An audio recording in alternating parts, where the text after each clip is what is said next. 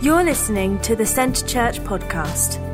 We hope you enjoy this message recorded live from our Burgess Hill campus.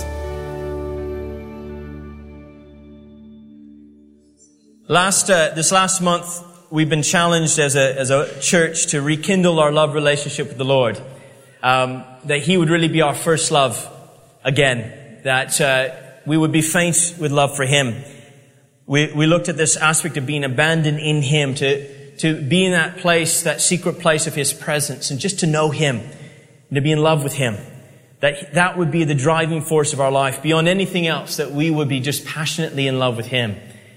And it's something that is a challenge for us because life gets busy and we kind of move on with things, and it's like in order to keep the love alive in our relationship, we have to just keep coming back to that place of just being in His presence, just coming and knowing Him in an intimate way.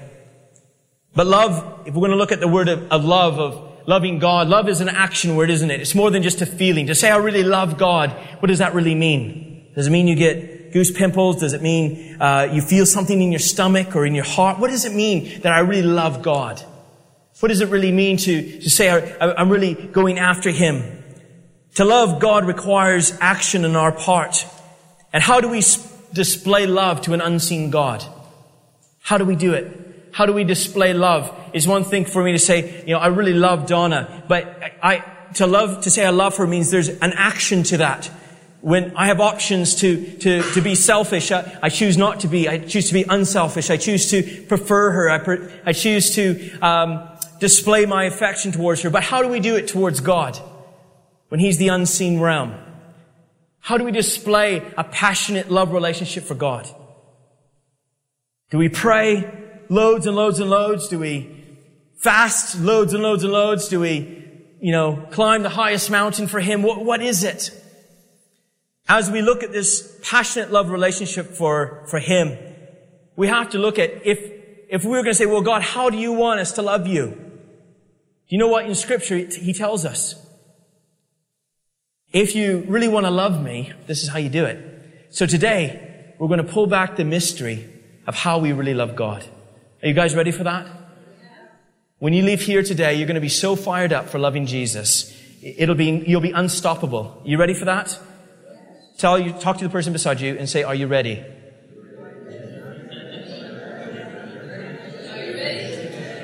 All right.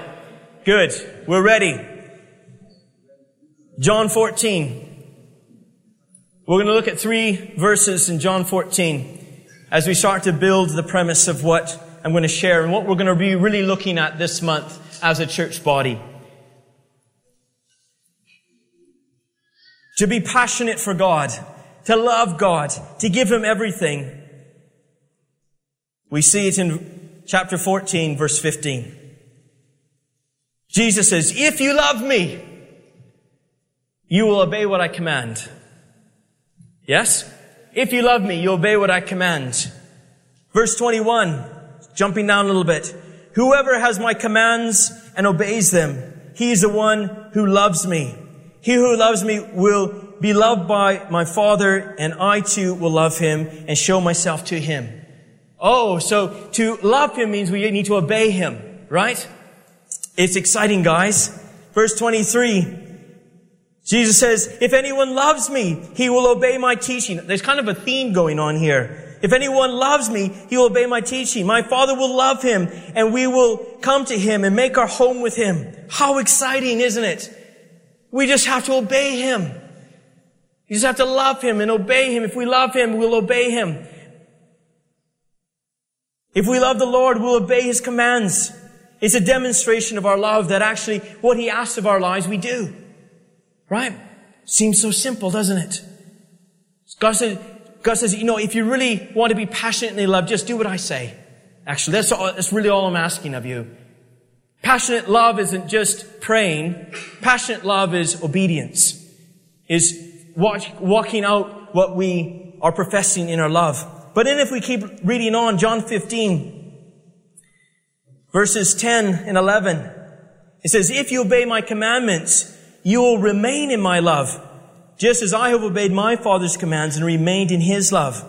I've told you this so that my joy may be in you and that your joy may be complete. And so we see here there's two sides of this equation. If we love the Lord, we'll obey Him. But if we obey the Lord, we remain in His love. Right? There's two sides of the same coin. Obedience brings us into a place of knowing His love. Obedience brings us into a place of remaining in His presence and remaining in His love. And that love in us brings a completion to the joy that God has intended for us to have.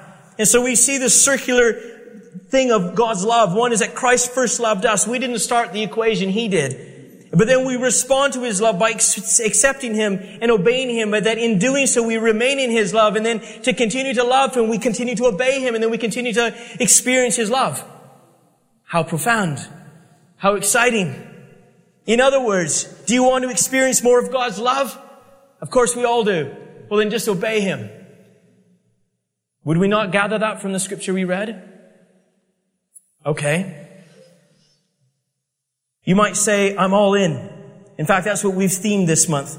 We're all in.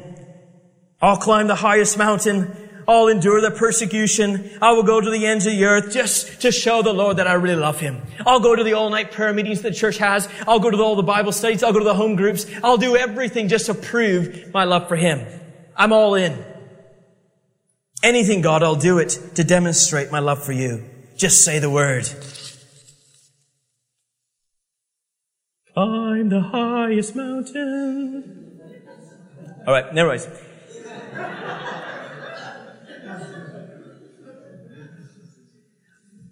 Although all of this is admirable, the primary way in which God asks us to demonstrate a love for Him is found in the following verses. Verse 12, it says, My command is this, love each other as I've loved you. Greater love has no man that he lay down his life for his friends. You are my friends, and if you do what I command, I no longer call you servants, because a servant doesn't know his master's business. I've called you friends, for everything I have learned from my Father I've made known to you.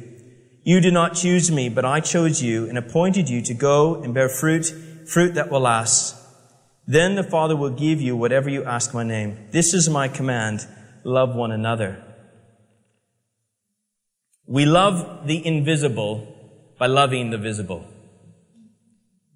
We love the invisible God by loving the visible people around us.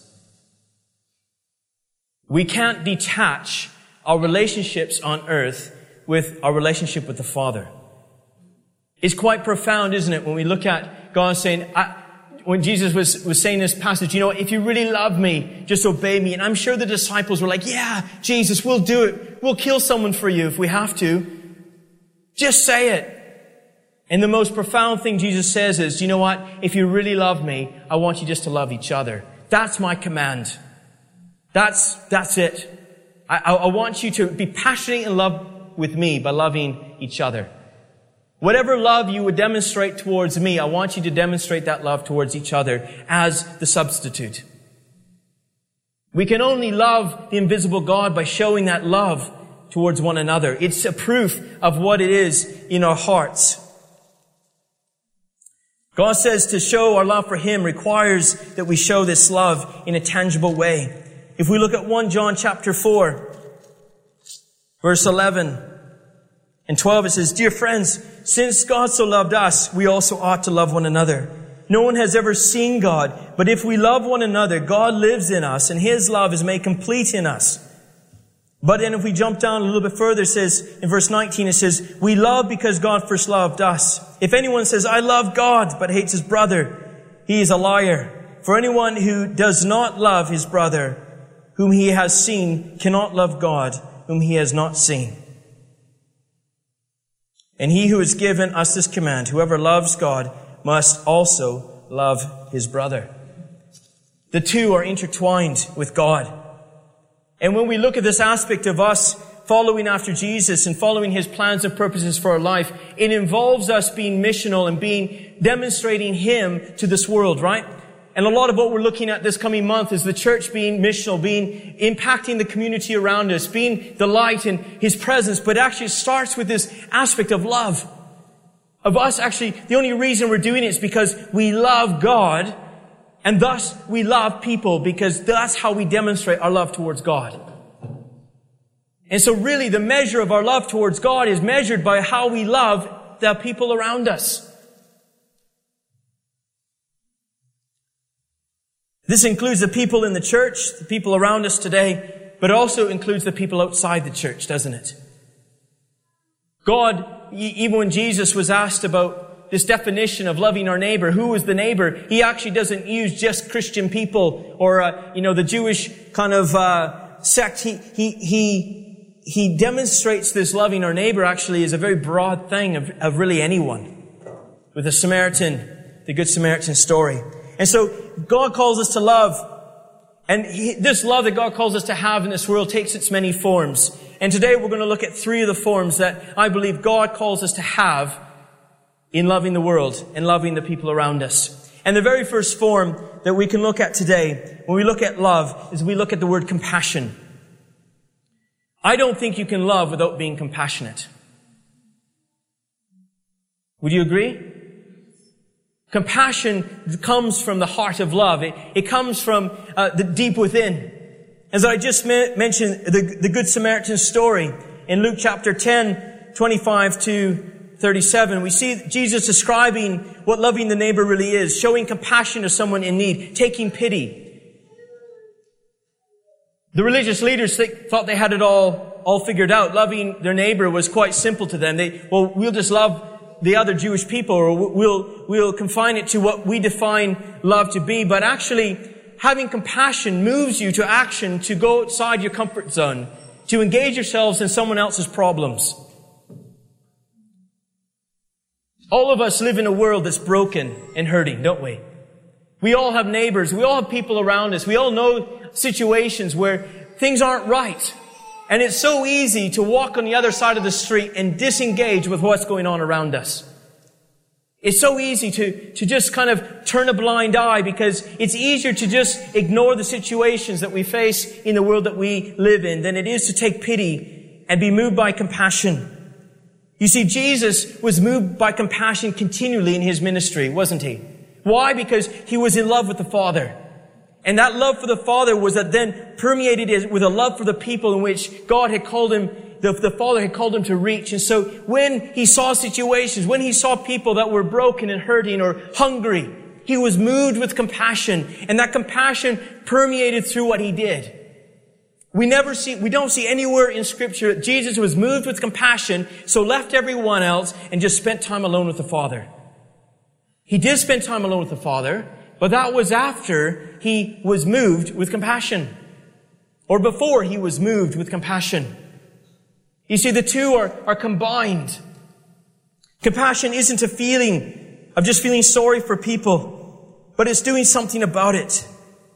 And again, whether they're in the church or outside the church, compassion leads to a response in our hearts. Loving people is showing compassion to the world around us, dirtying our hands in the difficulties of other people. Jesus even talked about what we do to the least of these, we do unto the Lord in Matthew 25. And to me, when I was just preparing this, I was just challenged in my own life how easy it is to not do it to the least of these, because we see it as less valuable. It's even easier to do things of compassionate nature within the church. Because, we know them. But actually, compassion reaches beyond the people we know, doesn't it? The least of these is actually people that are on the street or the people in the town center or anywhere. They come upon our path. And God wants to move our hearts with compassion, that we would demonstrate such a passionate love relationship for Him by being passionately compassionate for other people. I love you, God, so much. I just want to demonstrate that love by helping this person. Because that's your heart. I know that will please you.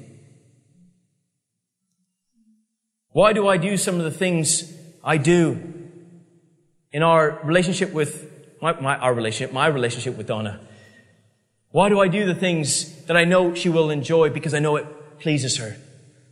It's a motivation. It's for her benefit. And actually, our love relationship for God, it's a motivation that we would please Him by being compassionate to the people. But compassion is also a choice, isn't it? I can choose to not be compassionate. Compassion doesn't just come like a brick hitting you in the forehead and you're moved to do something you wouldn't otherwise do. Compassion is a choice. You see a situation, there's a prompting in your heart to do something about it, and that moment, either compassion kicks in and you do something and you show the love of Christ, or you choose to ignore it and you move on with your day. And all of us have that voice of the Spirit saying, this is my will right now. That you would get off your busy track of life and you would engage with this person who desperately needs your help at this moment.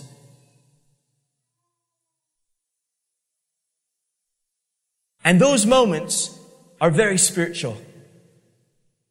Those moments are very personal between us and God.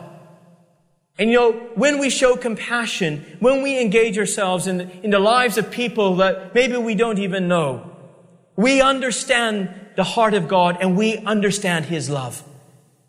We read at the beginning that if you obey my commandments, then we'll remain in His love. If we show compassion, we remain in His love because His love is made complete in us when we start to demonstrate the heart of compassion to other people. Suddenly it clicks in us how much God's love is. Any of you who've been involved in any kind of social action projects, and you start to help people in a selfless way, you start to experience God's love. How many could attest to that to some degree? Your heart is moved because you're starting to speak the language of heaven. You're engaging yourself. But some questions that go with that is, are we displaying this quality of compassion? I know for myself, I would be hypocritical to just preach it, to say, actually, this message is for me because so often I am the least compassionate person on the planet. Because I get tunnel vision. I don't know if any of you have boxes. How many of you have boxes in your brain? And in a box, you're there. I know women are more like spaghetti. And it's all connected, interconnected. Thoughts are going all over the place. But sometimes I'm just in a box. And sometimes I'm in a nothing box.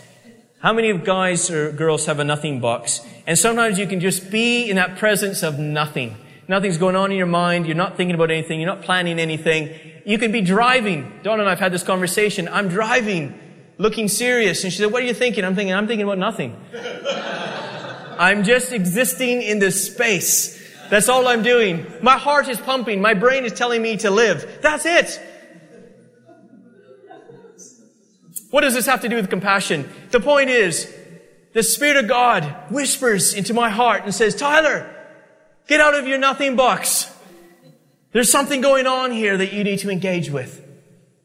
And for me, I need God's help daily to be compassionate. Otherwise, I stay in my box, my little comfort zone, my own thought process, and I disengage with the world around me. I need God's help to change me from this. That's where I need God's love being made perfect in me. But it takes a choice on my part saying, God, I'll choose to listen to your Spirit. The question is, what's happening in the world around us? What's moving us? What are we doing about it? All of us need to be moved in areas of compassion in our lives to display His love. What's happening in your world right now?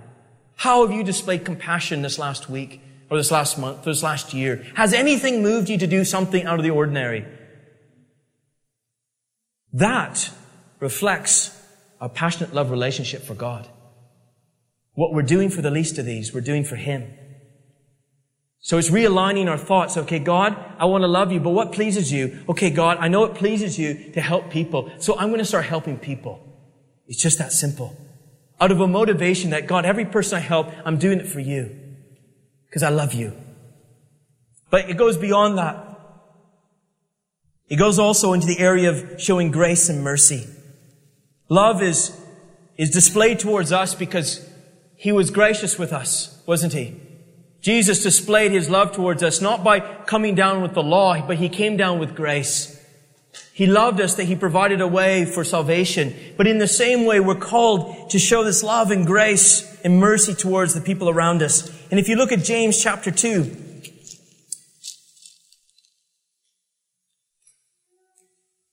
verses 12 and 13, it says, speak and act as those who are going to be judged by the law that gives freedom. Right? Speak and act as those who are going to judge by the law that gives freedom, because judgment without mercy will be shown to those who've not been merciful. But here's the line. Mercy triumphs over judgment. And you know what? As a church, I think historically we've really failed in this area. I think historically the church has been judgmental of anyone who doesn't quite measure up to what we think is right. Would you agree? We've been very good at that. People need to clean up, smarten up their lives, and then come to church. Once you look squeaky clean, then you can come. And if you do come and you're not like that, then you feel somewhat condemned, or even said that you're condemned. And yet God calls us to show this love and mercy to those who fail, letting mercy triumph over judgment. And Jesus demonstrated this even with the woman caught in adultery, right? All the religious leaders had brought this woman somewhere the guy was, anyways, the guy was also caught in adultery, but he wasn't brought. The woman was brought. And Jesus had every opportunity to cast judgment, but he showed mercy and compassion to this woman. And he won her over with mercy. He didn't give what she deserved. He showed mercy instead, and that mercy won her over. And you know what? There's a challenge for us as a church and as people to demonstrate this compassion and to demonstrate love and mercy in a way that Christ has done towards us. That we don't cast judgment on people at face value, but actually that we show compassion in the form of mercy and grace. We had a discussion here a couple of weeks ago, or maybe in this past week, about a book by Philip Yancey, What's So Amazing About Grace. How many have read this book? Deeply impacted my life. And he says something in this book that he would rather err on the side of being gracious with people than being judgmental. Why? Because in Scripture, we don't see anywhere that Jesus came down on anyone of a religious order because they were too merciful or too gracious.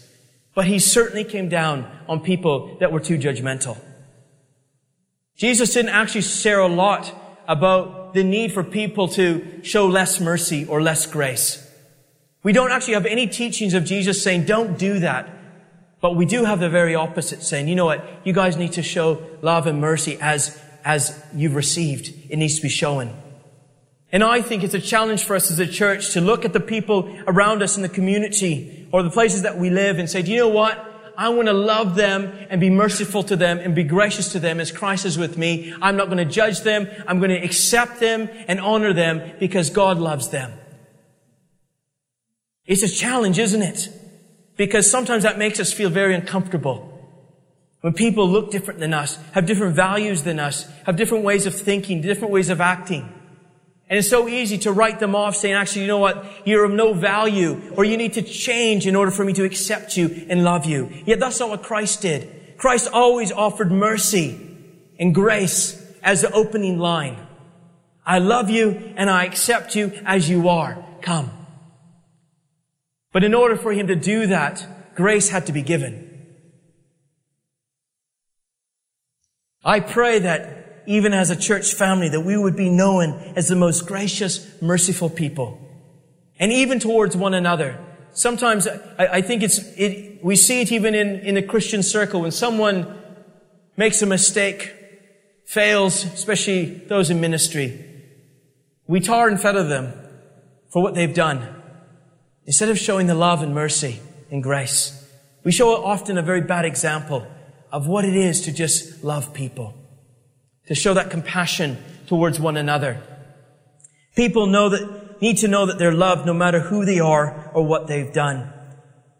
And Jesus, again, if we're going to look at what we've read at the beginning, he said, if you really want to love me, then I want you to love other people. But love includes showing that mercy and grace that I've shown you.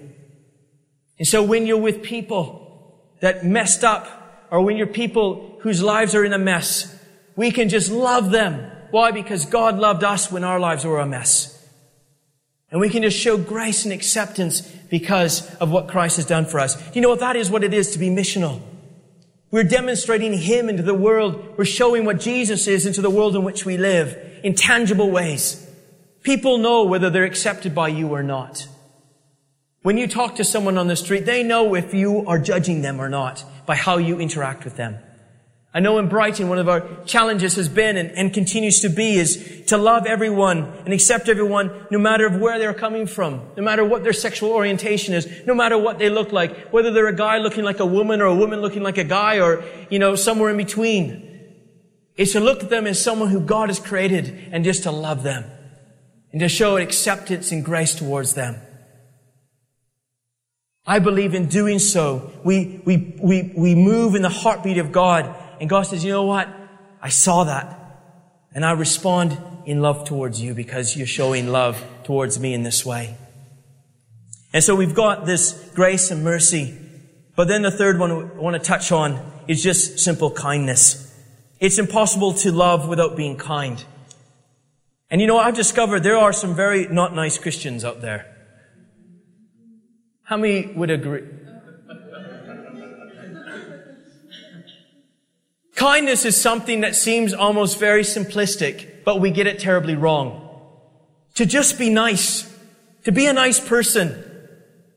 You can't be loving without being kind.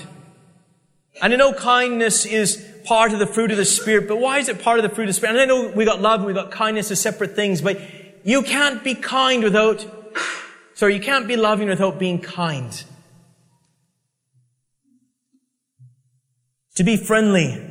To stop and talk and listen. To smile.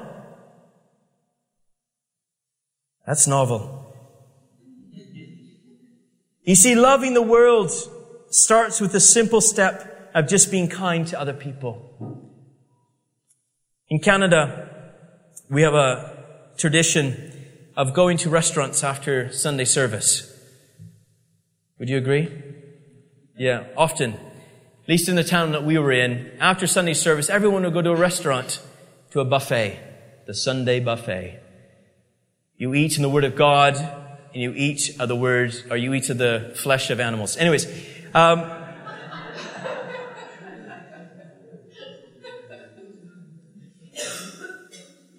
there were, in the town that we lived, in particular, we know of some waitresses that said they never ever wanted to work on Sunday because they had to serve Christians. Honest. Donna used to waitress. Honest story. They never wanted to serve Christian tables because they were the most arrogant, self-righteous, rude people they ever treated. And in Canada the tradition is when you eat a meal in a restaurant, you always give a tip. And they would be the most stingy people. And I think actually in the most practical way, they could just come from church about winning the world for Christ, but be nasty in the restaurant after the service. You see, winning the world for Christ starts with the simplicity of just being nice to the person who serves you. Being pleasant, being that smile, being that person, that someone, you know what, I want to serve the Christian table because they're really pleasant people. Now, I know what I just said was kind of a very blanket statement, but unfortunately, it was enough of an impression in the town that we came from for waitresses to be aware that Christians were not nice people to serve. And it didn't just happen once or twice, it happened all the time. Why? Because sometimes Christians can feel like we are one step up from everyone else, but we're not, guys. We're in the same place as everyone else. We just know a Savior. And they need to know a Savior. And our part and the place that we play is to point people in the direction. But as people, as believers, we need to be the kindest people on earth. I believe it. Your neighbors should think of you as the most kind people. Oh, those Daws. They are such kind people. They are. Oh, the Goodyears. I love the Goodyears as my neighbors because they're such kind people. They're affectionate towards us. They show what it means to be kind. You see, kindness isn't towards just kind people, but it's also being kind towards not so kind people. Kindness is a fruit that God brings in our lives as evident that He's in us. We see it in Galatians 5. As a church, guys, and as believers, it's time to get passionate about Jesus, isn't it? But being passionately in love with Jesus means we're kind to the people outside the church. It's about being compassionate. It's about getting our hands dirty in other people's lives and affairs because they need help. It's about showing mercy and compassion to those who need it. It's about being the face of Jesus in every environment we find ourselves. And in so doing, we love Jesus. It starts at this very basic level. Jesus says, if you want to love me, just do this stuff. And you'll show that you love me. And my love will be made complete in me. And the joy that you'll experience in loving me in this way will be made complete in me, in you and me. You want to know what true joy is? Become selfless to the world around you. Then the joy that comes and fills our heart, when people are helped because of our lives and the love that we offer them, we know what the joy is that God has for us. Not because it's all about us, but it's all about the people in which we're in connection with. I pray as a church that we're all in to loving the world. That we're all in to loving Jesus. That we're all in to seeing His kingdom expand. But His kingdom expands in love. Not just in militance. Trying to pound our testimony down someone's throat, whether they want to hear it or not. But opening the door to our testimony through love, compassion, kindness, mercy, gentleness, even self-control. Then the door comes open and they want to hear the message of the gospel. But sometimes we need to qualify the gospel before we get to the gospel. We need to show that we're part of His family because we're displaying Him before we even get to open our mouths. The voice of the church and the community often needs to be felt before it's heard. The people around us in our street corners, they need to experience us before they hear us in many times. Yes, there's a place to share our testimony. We'll get to that this month at some point. But we need to start with the foundationals of just loving people. Can we do that? Can we engage students? You get to be mixed up with a bunch of people from different countries for the next 9 months, whether you like it or not. And this will be a great opportunity to show compassion, to show love, to show grace and mercy. And you even can just be kind to one another. That person who snores or the person who makes a mess in the room, you can be compassionate to one another. And this year, if everyone did that, it would be a happy place. Wouldn't it, John? No fights, because everyone loves each other.